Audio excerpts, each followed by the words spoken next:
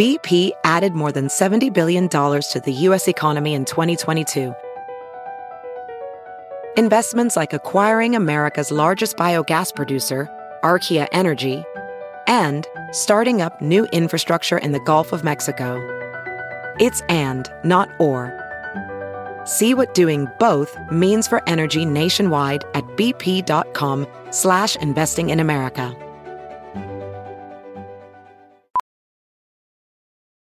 Ophthalmologist Dr. Strauss has seen firsthand how the metaverse is helping surgeons practice the procedures to treat cataracts. Cataracts are the primary cause of avoidable blindness. He works with a virtual reality training platform developed by Fundamental VR and Orbis International to help surgeons develop the muscle memory they need. The result? More confident, capable surgeons. And even more importantly, Patients who can see. explore more stories like Dr. Strauss's at meta.com/metaverseimpact. A Dear Media original podcast. A note before we get started. Yes, we are still using AI-generated voices in this podcast, and yes, we will still let you know when we do. And a warning. This episode includes mention of sexual violence against children, rape, and suicide. Listen with care.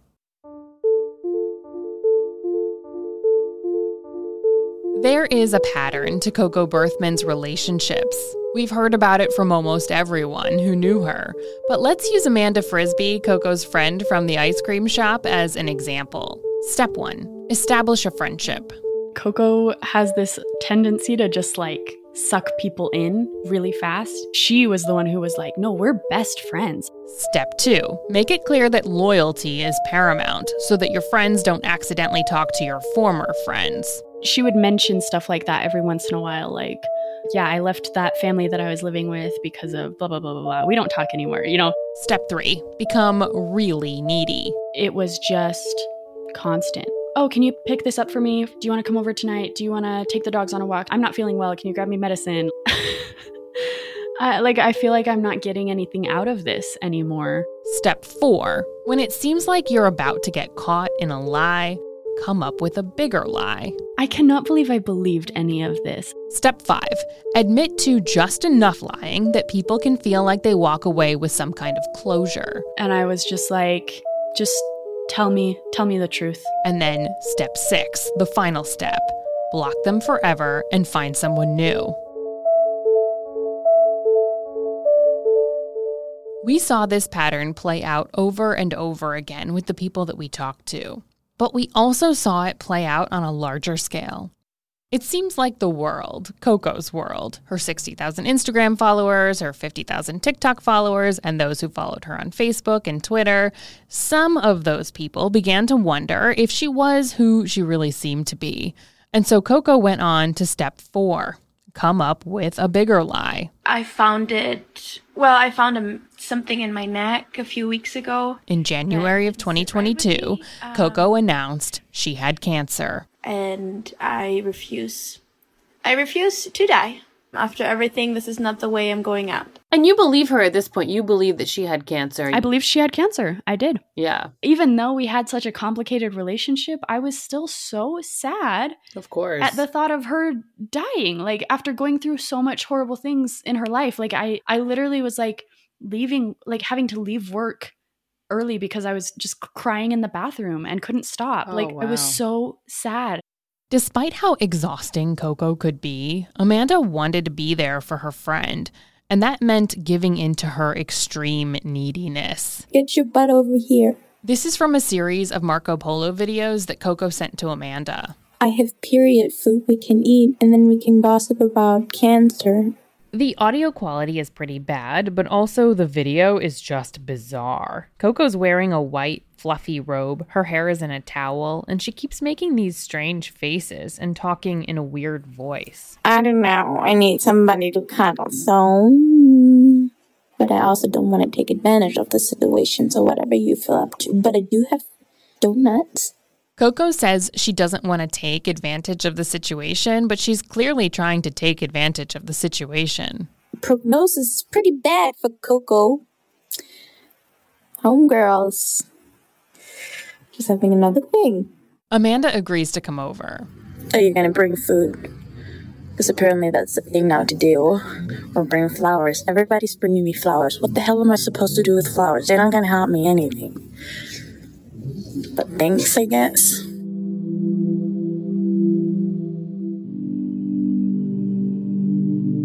I found it. Well, I found something in my neck a few weeks ago that didn't sit right with me. A few days later, Coco went live on Instagram to tell her followers more about her diagnosis. She says she needs help to pay for alternative treatments that are not covered by insurance. I don't know, I feel bad for asking, but if you feel called to help in any, financial way, my friends started a GoFundMe. Within days, Coco's followers had raised more than $9,000. But not everyone who noticed was feeling so generous, and it wasn't long before Coco got a call from a detective with the South Jordan Police Department. Coco told Amanda she thought someone had sent in an anonymous tip. I really was like, there's gotta be some, misunderstanding. We can clear this up, right? Why can't this girl catch a break? Coco told Amanda she just needed to show the officer her medical records and it would all be cleared up. She said she knew exactly who was behind all of this. She was like, it's because of Paul. Paul is Paul Hutchinson, the millionaire who Coco accused of rape. He's the one who sent in the anonymous tip. He had to have. Oh, he wasn't. He wasn't at all. I know he wasn't. She just, in her mind, he was just obsessed with her and dragging her down. Coco all of a sudden is saying that she is very suicidal because of this whole, I'm being investigated by the police. This is why survivors never come forward. I'm so tired of not being believed, yada, yada, yada. And then on February 16th, 2022... New at 4, a Utah human rights advocate is being accused of lying about having cancer. Coco was arrested for communications fraud, basically using the internet to raise money for cancer treatments, for a cancer that did not exist. I'm at work and I'm just like, huh? I'm sorry, what? What is going on? There has to be some kind of misunderstanding. That's what I just kept telling myself, this does not make sense. But Amanda was on a group chat with Coco's landlord, Katie, and some of Coco's other friends. They had started it as a sort of suicide watch.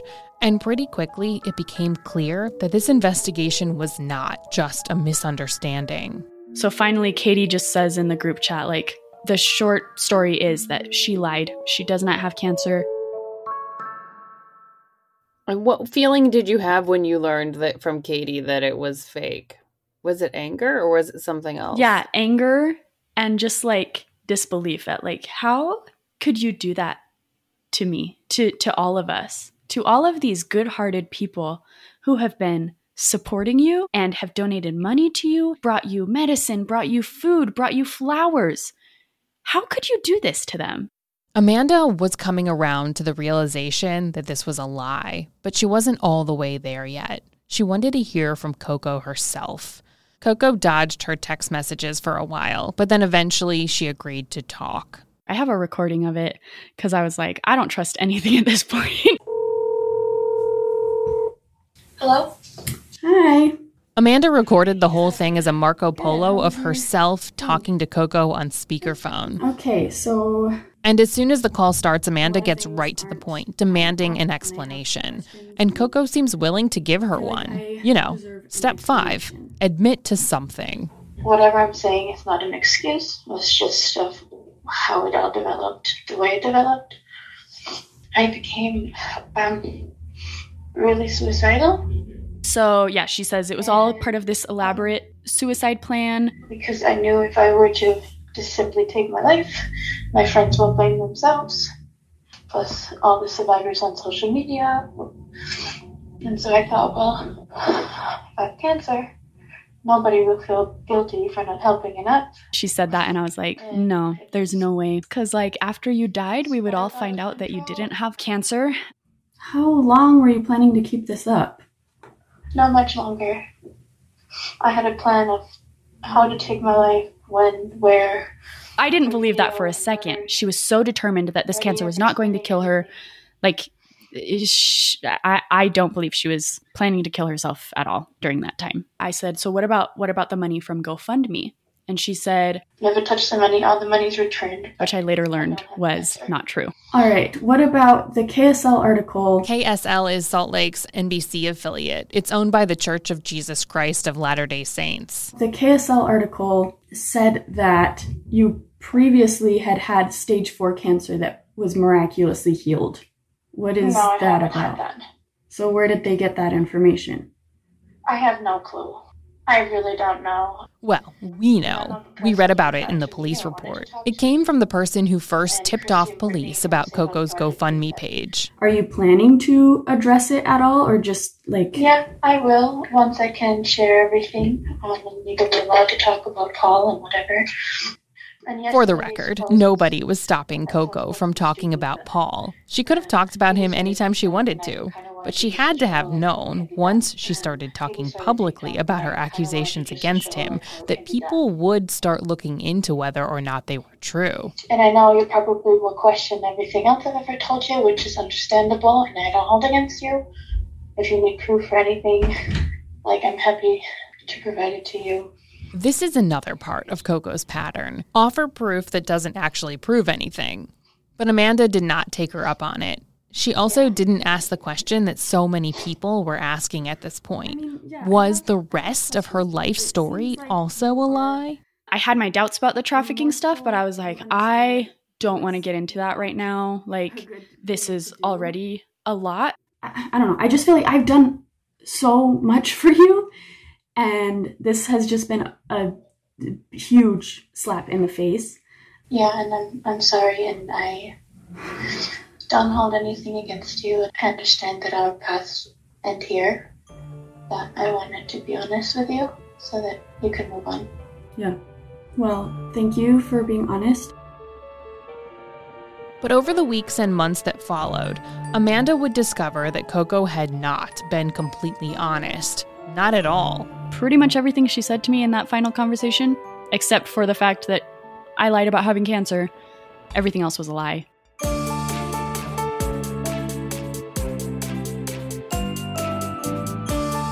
And I was just like, all right, I am done with you. This is Believable, the Coco Berthman story. Episode 9, The Cocoverse Crumbles.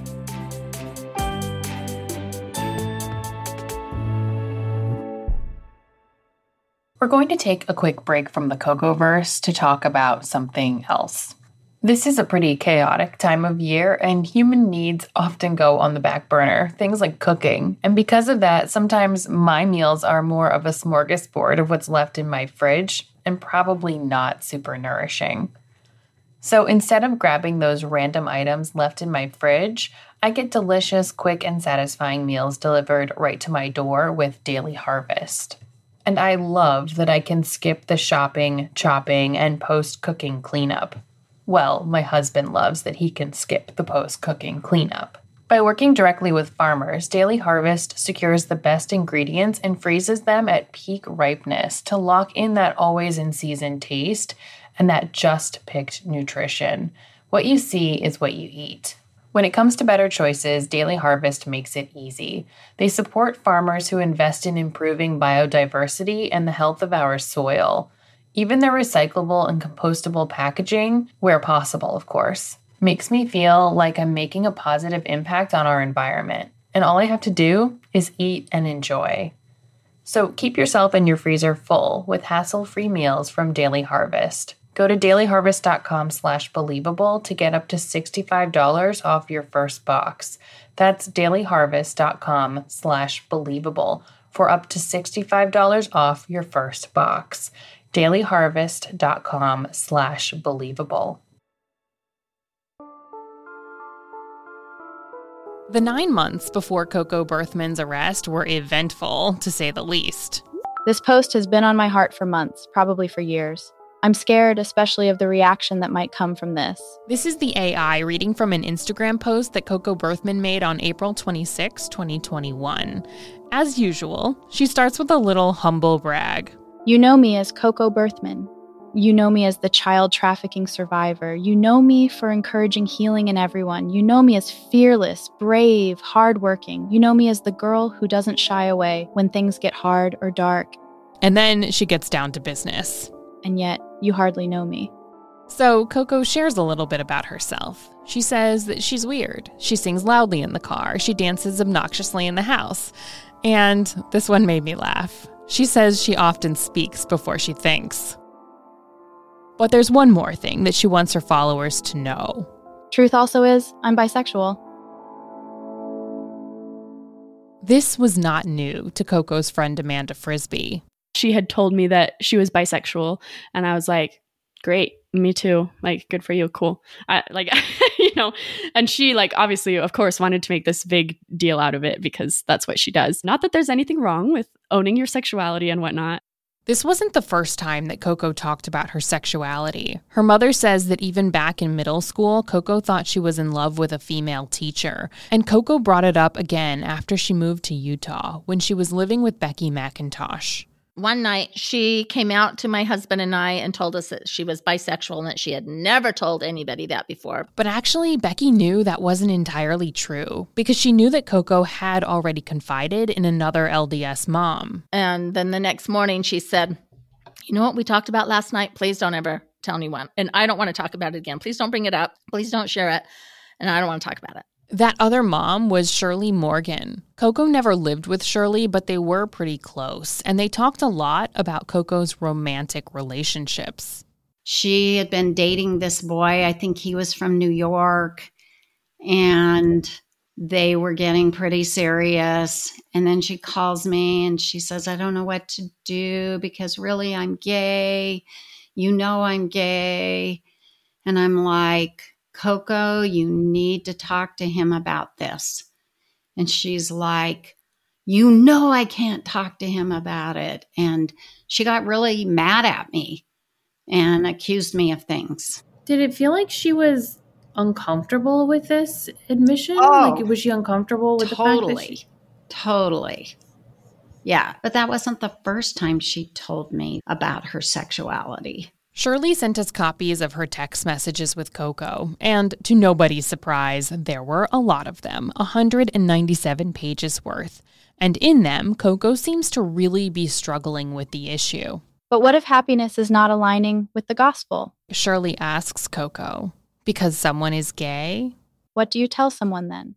Choose the gospel and choose to be forever unhappy and have no family, or choose to break the covenants and commandments in order to have family and happiness. Shirley tries to reassure Coco, telling her God will never abandon her, but Coco isn't believing it. I think I shared too much. Let's just forget about it. She wasn't coming out. She was just saying, I think I am. Yeah, I am. I know I am. Like, I'm not one to shame or like, okay, let's go with that. If you are, okay. But don't kill yourself over it. Do you mean that figuratively? Like, was she going to kill herself over it? Well, it seemed like about every 3 nights she would try to kill herself.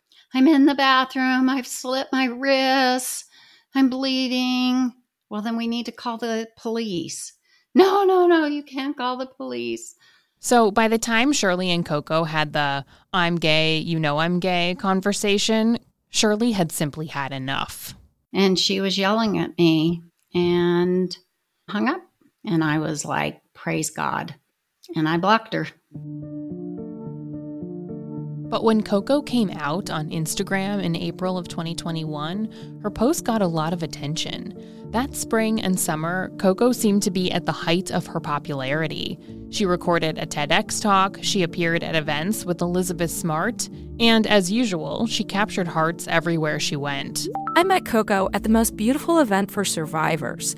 A room of 300 extraordinary people wept as Coco recounted the horror of her childhood. This is an AI-altered voice reading an Instagram post made by a woman named Barbie Bush DeShazo. Barbie agreed to talk to us, but then she canceled at the last minute. And even though we tried many times, she never rescheduled. A room full of kind, compassionate, generous humans embraced her, brought her into their families and lives. We wanted to talk to Barbie because her post details allegations that we had not heard before. Barbie says that Coco told her she was raped by a high-ranking Utah politician. and that because of it, the FBI was moving her to New York and putting her into witness protection. She asked many of us to help with her bills, with her move, with her packing. Over the phone, she gave me a list for money needed for food, utilities, rent. My heart broke for her.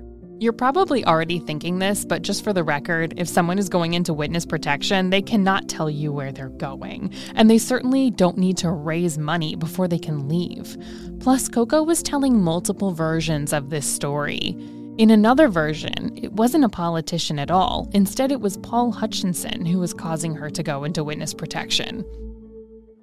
But anyway, around this same time, Coco started posting photos with a woman named Jessie Funk. Jessie is somewhat of an LDS celebrity. Here's how she was introduced on a podcast called Mormon Stories. Long story short, Jessie Funk worked in kind of the Mormon /EFY/music entertainment industry for many, many years. EFY, that's an LDS program for teenagers, and it stands for Especially for Youth. Did 3 LDS albums and then a few. And what were they called? First one was Clay in His Hands. Second one was Better Than I. The third one was called Everything Speaks His Name. But Jessie had recently left the LDS Church. That's actually why she appeared on Mormon Stories. It's a podcast that often challenges the church and, quote, religious orthodoxy. A lot of people think you will be struck down by lightning if you leave the church, if you're not faithful, and that's just not true. If the pictures Coco posted to her Instagram account were any indication, Coco and Jessie were spending a lot of time together. And Coco told Amanda that there was a reason. Why? She basically told me, like, I have a crush on Jessie. I'm attracted to her. And I was like, oh, interesting. Actually, a lot of people told us this, that Coco had a crush on Jessie and that she wasn't afraid to talk about it. And in June, Coco made another big announcement on Instagram. I made a decision to finally be who I really am on the inside. I belong to me. I don't belong to any person other than myself and my own beliefs. I don't belong to any religious institutions. Yep, this is Coco leaving the LDS Church.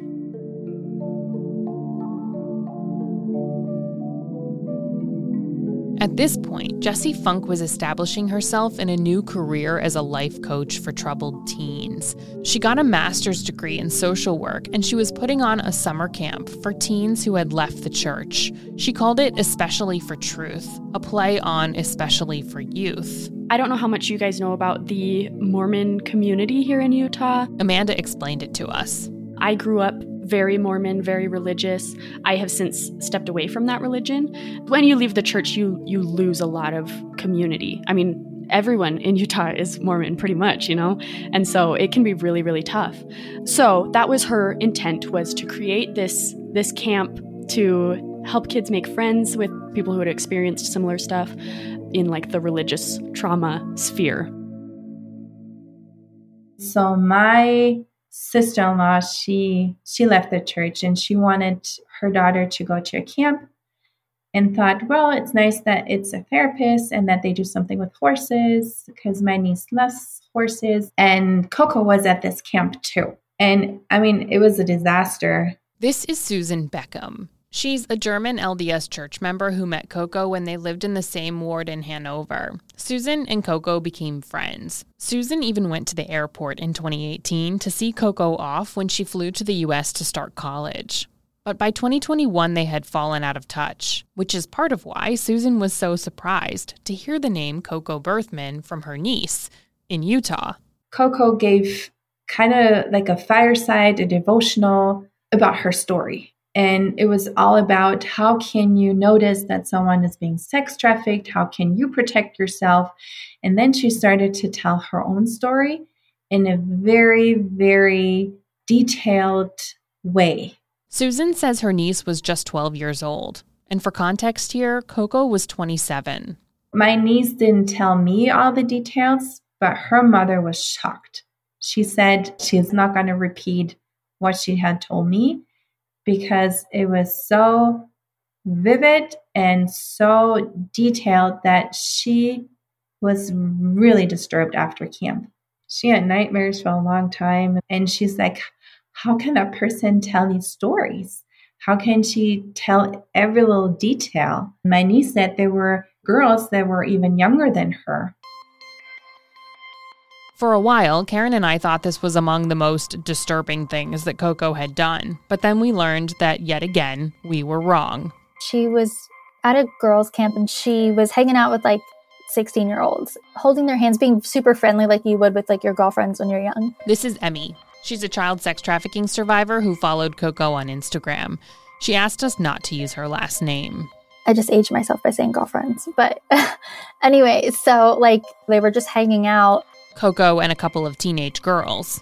They maybe were by water. It kind of seemed like beachy. They had the phone out and so they were laying, I believe, like in a row kind of. And then Coco like turned to Janessa, who is Jesse's daughter, and like licked her face. Yeah, she licked her face. And Emmy saw this all play out on Instagram because Coco posted a video of it. I was like, that is like a 15, 16-year-old girl. That is so inappropriate. Like, no matter how like close you think you are, like it's just, to me, that was just, it was horrifying, highly inappropriate. I screen recorded it and I got rid of it because I second guessed myself. And I wish I hadn't because it was really inappropriate behavior. We asked Emmy why she deleted the video, and she said she didn't know who to report it to and whether that person would find it as inappropriate as she did. And she says the video made her so uncomfortable, she just didn't want to hold on to it. What I've noticed a lot in the survivor community, we tend to second guess ourselves quite a bit. We tend to say, no, it's not what we think.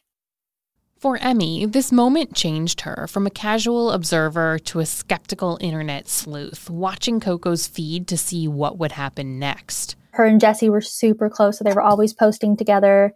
And then I noticed, oh, they haven't posted anything together for a while. And so I just imagined that maybe that was part of why they weren't friends anymore. And then she like said, okay, yeah, someone reported me. Someone had reported Jesse Funk to the Utah State Licensing Board.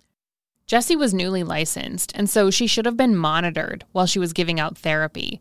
But Jesse had been talking to a suicidal teen on Instagram, and his mother reported her. We dug up the records from the state board, and this is what she got in trouble for.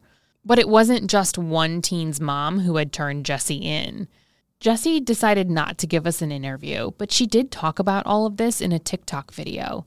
Emmy saved it and shared it with us. And the second one was a woman who helped me with some camps last summer and did a lot of inappropriate things, including some inappropriate things with my own daughter. And I had to call her out pretty hard, and she was upset with me and also reported me to the state. Basically, she called Coco out for being inappropriate, and then Coco reported her. This whole ordeal was big on TikTok for a little bit. Jessie issued a series of video apologies, and this one appears to be apology number 4. Everyone's telling me just to stay off social media completely, but for my own anxiety, I have to record one more video, and I just want to state what happened. I want to take full responsibility, and then I just want to delete this account next week and just totally disappear. Jessie's license was suspended, and she told her TikTok followers that she had no desire to have it reinstated. I will never, ever call myself a therapist again. I will never step foot in the mental health field. I'm not going to run camps for kids anymore. Like, I've learned so much from this, and I'm so deeply, deeply sorry. I read the documents the other day. You know, it's clear they investigated, and it's clear there was some wrongdoing there. For sure. But it sounds like people believe that Coco's the one that called and reported it. Yeah, and I would believe that too. And I think that's why people are afraid of Coco. A lot of people have said that they were afraid of Coco, afraid that if they spoke up, even now, that she would somehow do or say something that would turn their lives upside down. But in this moment, in the late summer of 2021, it started to feel like Coco was the one who should be afraid.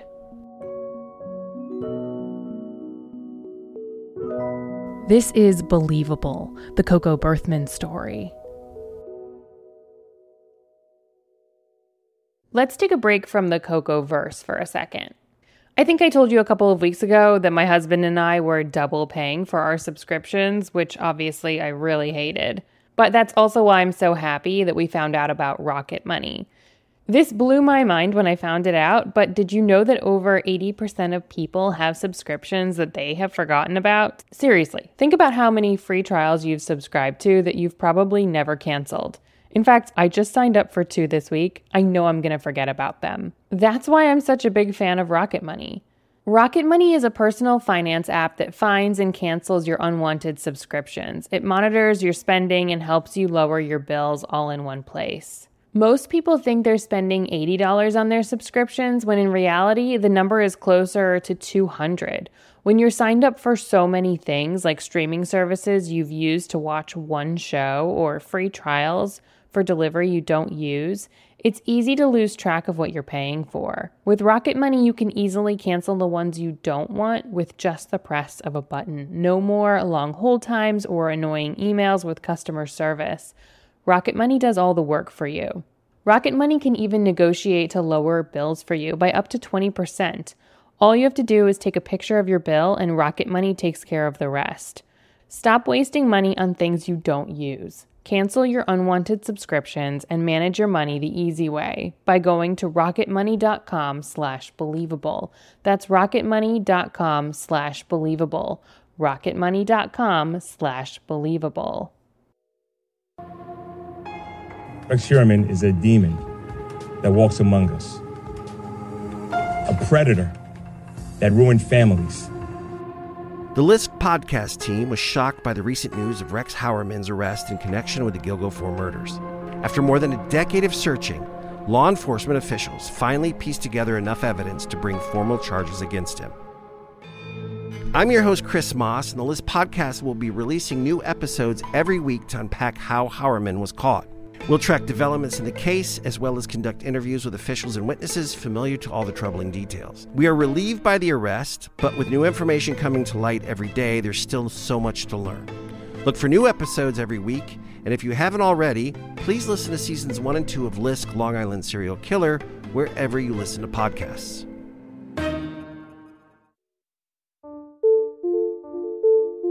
I have to be careful with what I say because I want people to know that more times than most, my initial reaction to stories is never to think that they're not true.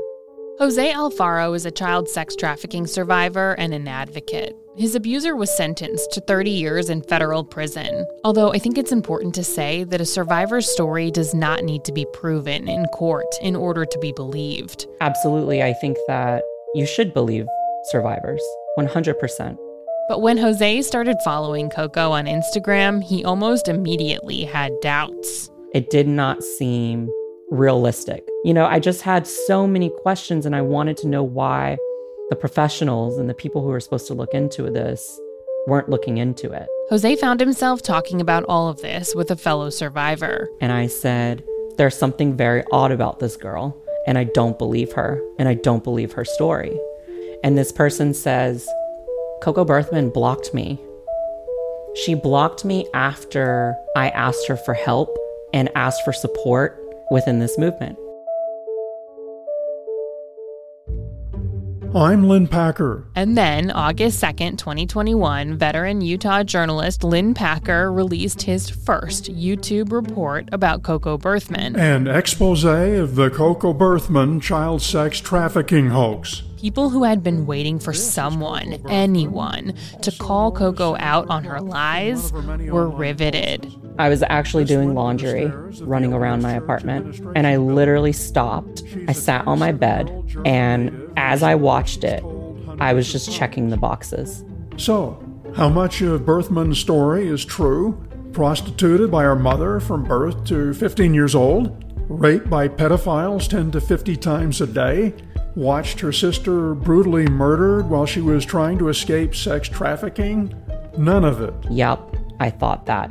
Yep, that's what I thought. And then when they shared her actual name, she changed her name. Her first name from Sandra Renata to Coco Vera Jean. I think that was the biggest validation for me. I knew that her freaking name was not Coco. I knew her name's not Coco. Like, how was that not a red flag for anyone? And literally, I kid you not, I said, excuse my language, I fucking knew it. I fucking knew it. There's no mention of Lynn's report in any of the screenshots that we have from Coco's social media pages. But 3 days after it came out, Coco posted on Instagram, once again, with some big news. This time, she was describing the day that she got a phone call from a woman named Rose, asking if Coco would like to give a TED Talk. My heartbeat stopped for a good second or two. In that moment, I remembered how friends of mine made jokes years prior to this phone call, saying things like, "Watch out, one day Ted will call you." I thought no one gets called by Ted. Who does this happen to? No one. Just people who are famous and special and have something important to say. Actually, Coco had been invited to record a TEDx talk. It's the local independent version of the global conferences that you've seen on YouTube. But regardless, Coco had been talking about this TED Talk for more than a year. I'm staying up late to work on my TED Talk, or I can't hang out tonight because I'm writing my TED Talk, stuff like that. It was part of what gave her credibility. She told Chris Hansen about it. She was about to do a TED Talk. And she left podcast host Michael Bostic with the impression that it was already done. When we had her on the show, I think this is off the backs of her doing a TED Talk. To be fair, some of this was not Coco's fault. She was scheduled to speak at the TEDx conference hosted by BYU in March of 2020, but it was canceled because of COVID. Instead, Coco's speech was videotaped in March of 2021, with a release date set for a few days later. But the video did not drop according to schedule. My heavens, it goes through one level of fact-checking after another. That's Lynn Packer. Lynn says the organizers of the conference had received an email from Coco's mother, Renata, and we've seen a copy of the letter. An English-speaking friend who we spoke to helped Renata write it. And in it, Renata lays out all of the reasons why her daughter's story simply cannot be true. And at first, it seems like the conference organizers are taking this information seriously. Her broadcast is even delayed for a couple of months while they fact check.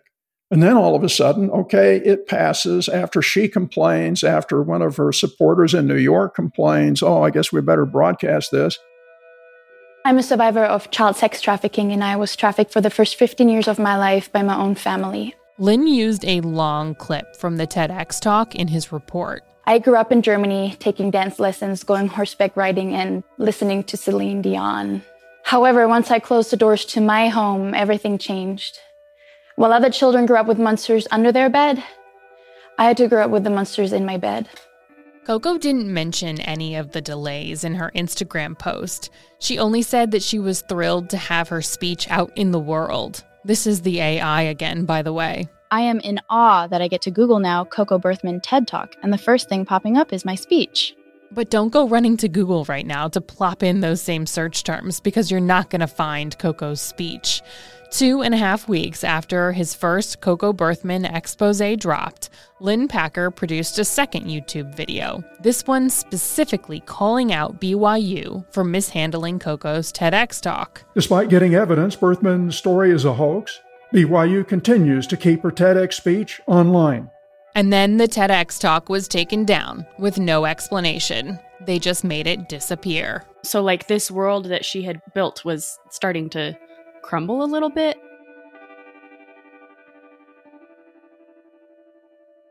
At this point, Amanda Frisbee says she still believed that Coco had been sex trafficked, and she was prepared for Coco's skeptics. In fact, she says she knew Lynn Packer's report was coming because Coco texted her right after Lynn called Coco for comment. I just received a call from a reporter who left me a voicemail. Panic over here. I think it's Paul. He is trying to play the whistleblower, I bet. Paul is Paul Hutchinson again. Literally everything that happened to her, she was like, oh my gosh, it's Paul. Amanda watched Lynn's videos when they came out. And I was just kind of like, you know what? It's not my business. I'm sure that there are sketchy things she's had to say and do in order to stay alive. Coco's reaction was about what we've come to expect from her. Oh my gosh, this idiot no-name journalist made this video about me. And I was like, Lynn Packer is not a no-name journalist. Like, I hate to tell you this, but he's like, does very good work. But as often happens with Coco, Amanda did not really have a lot of time to sit back and think about the things that Coco was saying. There were like so many things going on. So she's being put into witness protection. In the version of the story that Amanda heard, it was because of Paul. But she's also being sent to New York to film a documentary about this whole Paul situation. The documentary was with Chris Hansen. But on the way there, she's also going to stop in Chicago. I cannot keep up with this, girl. Like, what are you talking about? All of this travel would cost money. And Coco's on a student visa. She's not allowed to legally work off campus. Many of the people who have been supporting Coco in Utah have now seen or heard about Lynn Packer's video. Some of them are now feeling confident enough to comment under her social media posts and share stories of the lies she told them. With the Cocoverse crumbling around her and her lies spreading across the internet, Coco turns to some of her more influential contacts. The message popped up when I was posting Instagram stories. That's Lauren Everts-Bostic. Lauren and her husband Michael had interviewed Coco on the Skinny Confidential podcast in January of 2021. The DM was like a copy and paste to a lot of people, and so I just didn't open it.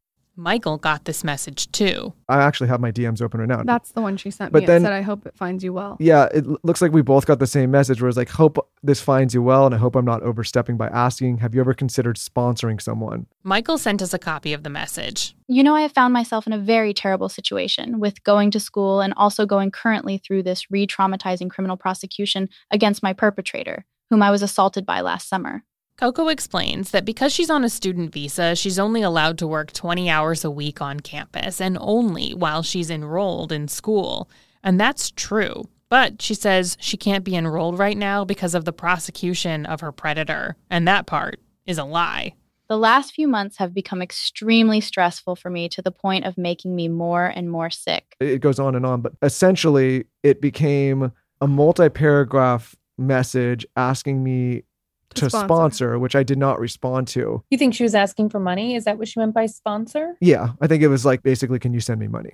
And not to a cause, but personally. My antenna perked up and said, this is strange. And nobody on the show has ever come back around and asked us to sponsor them.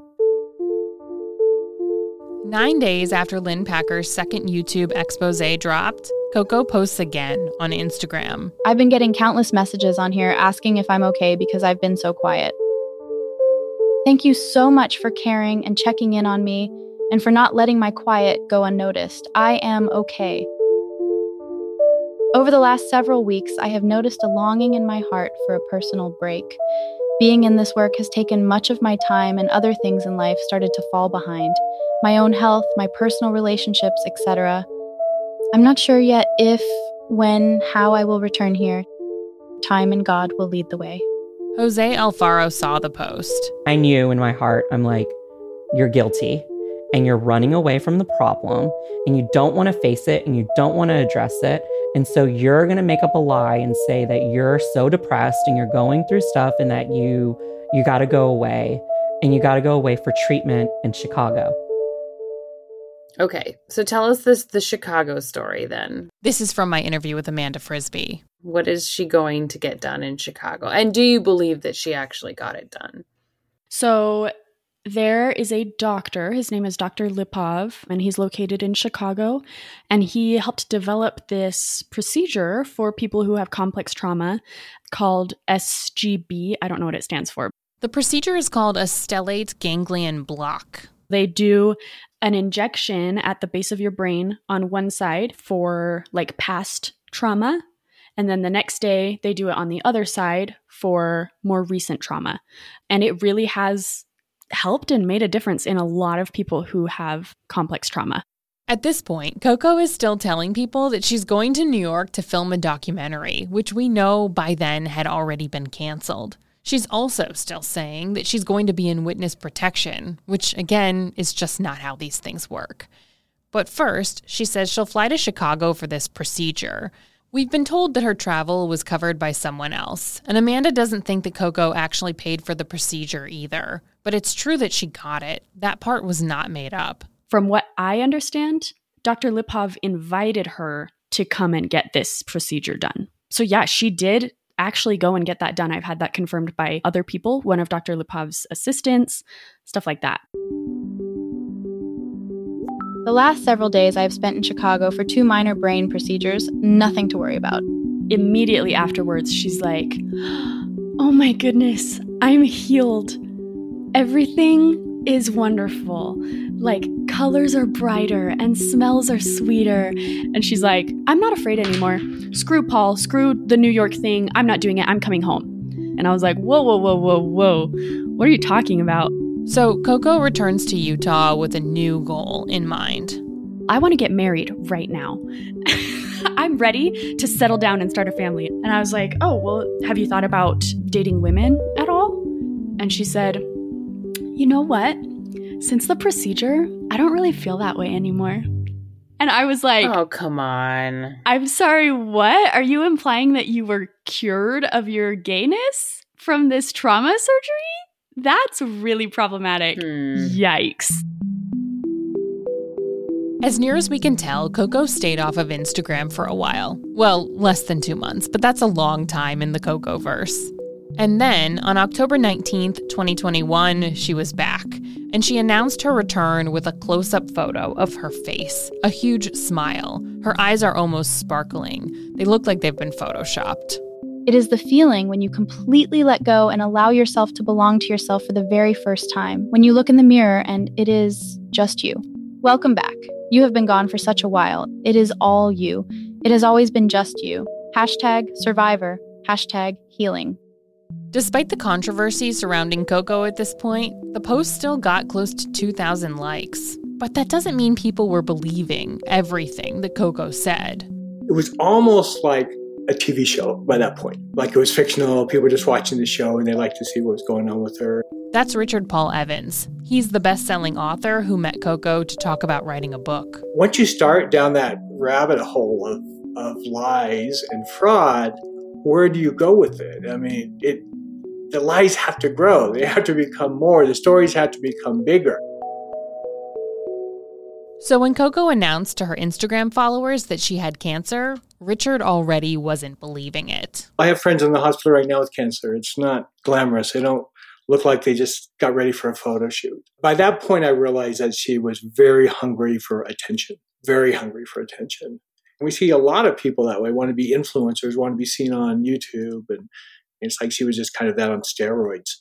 This was especially insulting to the survivors who had watched Coco Berthmann lie about the very real trauma that they had endured. Jose Alfaro still gets angry when he talks about it. I don't even know if I should say this, but I'm going to say it. I said to my friend, I said, if Coco Berthmann does not die from cancer, she's a fucking liar. When she said she had cancer, nothing made sense. This is Emmy. I knew a lot about cancer, and her stuff just it didn't align. Every day she was posting about cancer. And she was also reusing old photos from various doctor's trips. So, for example, Becky McIntosh, the LDS mom who Coco stayed with in 2019. Becky had taken Coco to the hospital after an ATV crash, and Coco used one of those photos from that visit to suggest that she was being treated for cancer. I started to screenshot them and everything that she was writing. And then when she said she was going live, I just hit screen record and just recorded it. Well, I found something in my neck a few weeks ago that didn't sit right with me. This is the video you've already heard, the one where Coco rubs the imaginary lump in her neck. It's like a grape-size ball that is just like sitting here. It was just, there was so much misinformation. It was just so inaccurate. How many weeks, months, how many posts do you think you saved before you quit? I saved all of them. I saved everything she ever posted on Instagram. I guess my whole thing was like, I'm not going to let this be swept under the rug is how I felt. And there was another group of people who were simply over Coco's lies. The LDS moms who had housed her and supported her. Some of them already knew each other, but Coco had worked hard to keep them apart. When Lynn's video came out, he says, I think you guys would be a good support to each other. Like, you need each other. That's Becky McIntosh. She says the moms took Lynn's advice and gathered everybody together in a group text. Becky calls it HC. We don't like saying the name Coco. It's a trigger name, so it's HC for Hurricane Coco. Because everywhere she goes, it's like a hurricane. And when Coco announced that she had cancer, members of the HC Moms group were watching. So the minute that happened, I got a hold of Becky McIntosh. That's Shirley Morgan again. She's the mom who Coco hung up on after coming out as gay. I'm like, we've got to meet as this group of women because I am 99% sure this is a scam again. Shirley met Coco just 3 weeks after her husband died of cancer, and so they had talked quite a bit about what that was like. That was one of the things Coco questioned me about was my journey with cancer. The HC Moms group all hopped on a call. I just said, somehow we've got to alert authorities that this is probably a scam and that this needs to be looked into. And they're like, there's no way this is true. And I said, you're right. That's another member of the Moms group, Annette Kohlert. Coco lived with her from the summer of 2018 until the summer of 2019. So I said, I'm calling the police. So, I mean, what else do you do? Coco lived with Annette for longer than she lived with anyone else we interviewed. And after just a few minutes of talking to Annette, I kind of understood why. Annette is super laid back. She doesn't show a lot of emotion. She's an engineer. She says she's got a pretty analytical brain. She doesn't seem to be too upset by the strange things Coco did while living in her home. But once she got stealing from people, that's the end of it. That's where I draw the line. I just submitted in writing everything to the South Jordan Police Department because you can't just call them and tell them. You have to submit it online. And then the investigator called me back the next day and said, can I get some details on this? Annette told the officer that Coco had already claimed to have cancer twice while living with Becky McIntosh. She told him about Coco's other lies, too, and she gave him a link to Lynn Packer's videos. And I said, and if she really has cancer, I'll donate, but if you'll check it out. And I didn't hear anything back in over a week. And then the next thing I know, my phone is just pinging with, did you see Coco on the news? Coco Berthman had been arrested. I was on my way to the airport. I have the app notification to KSL, and that was their number one story. It had popped up. And then people were just messaging me like crazy. Have you seen this? Have you seen this? Jose Alfaro lives in Boston, not Utah, and even he saw the news. I just started laughing.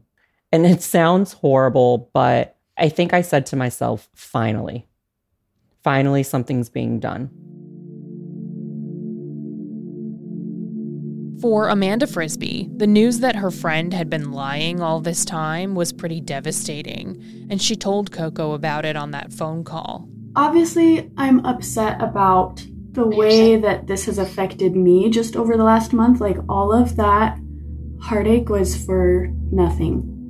And that hurts, but it also hurts even more the way that it's affected other communities, like the survivor community, and like people who actually have cancer. And I don't know how to grapple with that. It just feels like you have this really, really deep need for attention and to be cared for. Would you agree with that? Well, not necessarily, but I see where you're coming from. Not necessarily, but I see where you're coming from. Even though the call ended cordially, shortly after they hung up, Coco blocked Amanda on all platforms. Because, step 6, block them and find someone new. I was so offended, again, because I had been so kind. I wasn't expecting to stay friends, but I also wasn't expecting her to completely block me. And perhaps Amanda would have eventually started to question everything that Coco had ever said. But the fact that Coco blocked her right away, well, it really fast-tracked it. She's lying about everything. And I know that can be hard to track, but some of the things she said, you should be able to verify. Mm-hmm. Like the fact that she said she had a therapist that locked her in a basement and abused her for months. She's claimed to have cancer multiple times before. She has accused so many people of the most unspeakable acts and ruined their lives and their careers. She's not going to learn. She's not a puppy. She's not a baby. She's not a child. You have to start treating her like an adult, or nothing's going to change. I know what you want from me. You want me to tell you that this story has a satisfying ending. That Amanda and Becky and Jose and Emmy and Beth and Nicole and the other Becky and Emily and Somi and Annette and everyone else who was used and abused by Coco Berthman got to see the justice system hold her accountable for all of the damage that she caused. But I can't tell you that, because that's not what happened. I'm speechless. I'm furious. I have no words. I keep asking myself, what if this had been a person of color? She just walks away and can continue with her life and doesn't even get kicked out of the country. Why fucking not? I just can't believe that she got away with it again. I'm so angry. That's next time on Believable, the Coco Berthman story.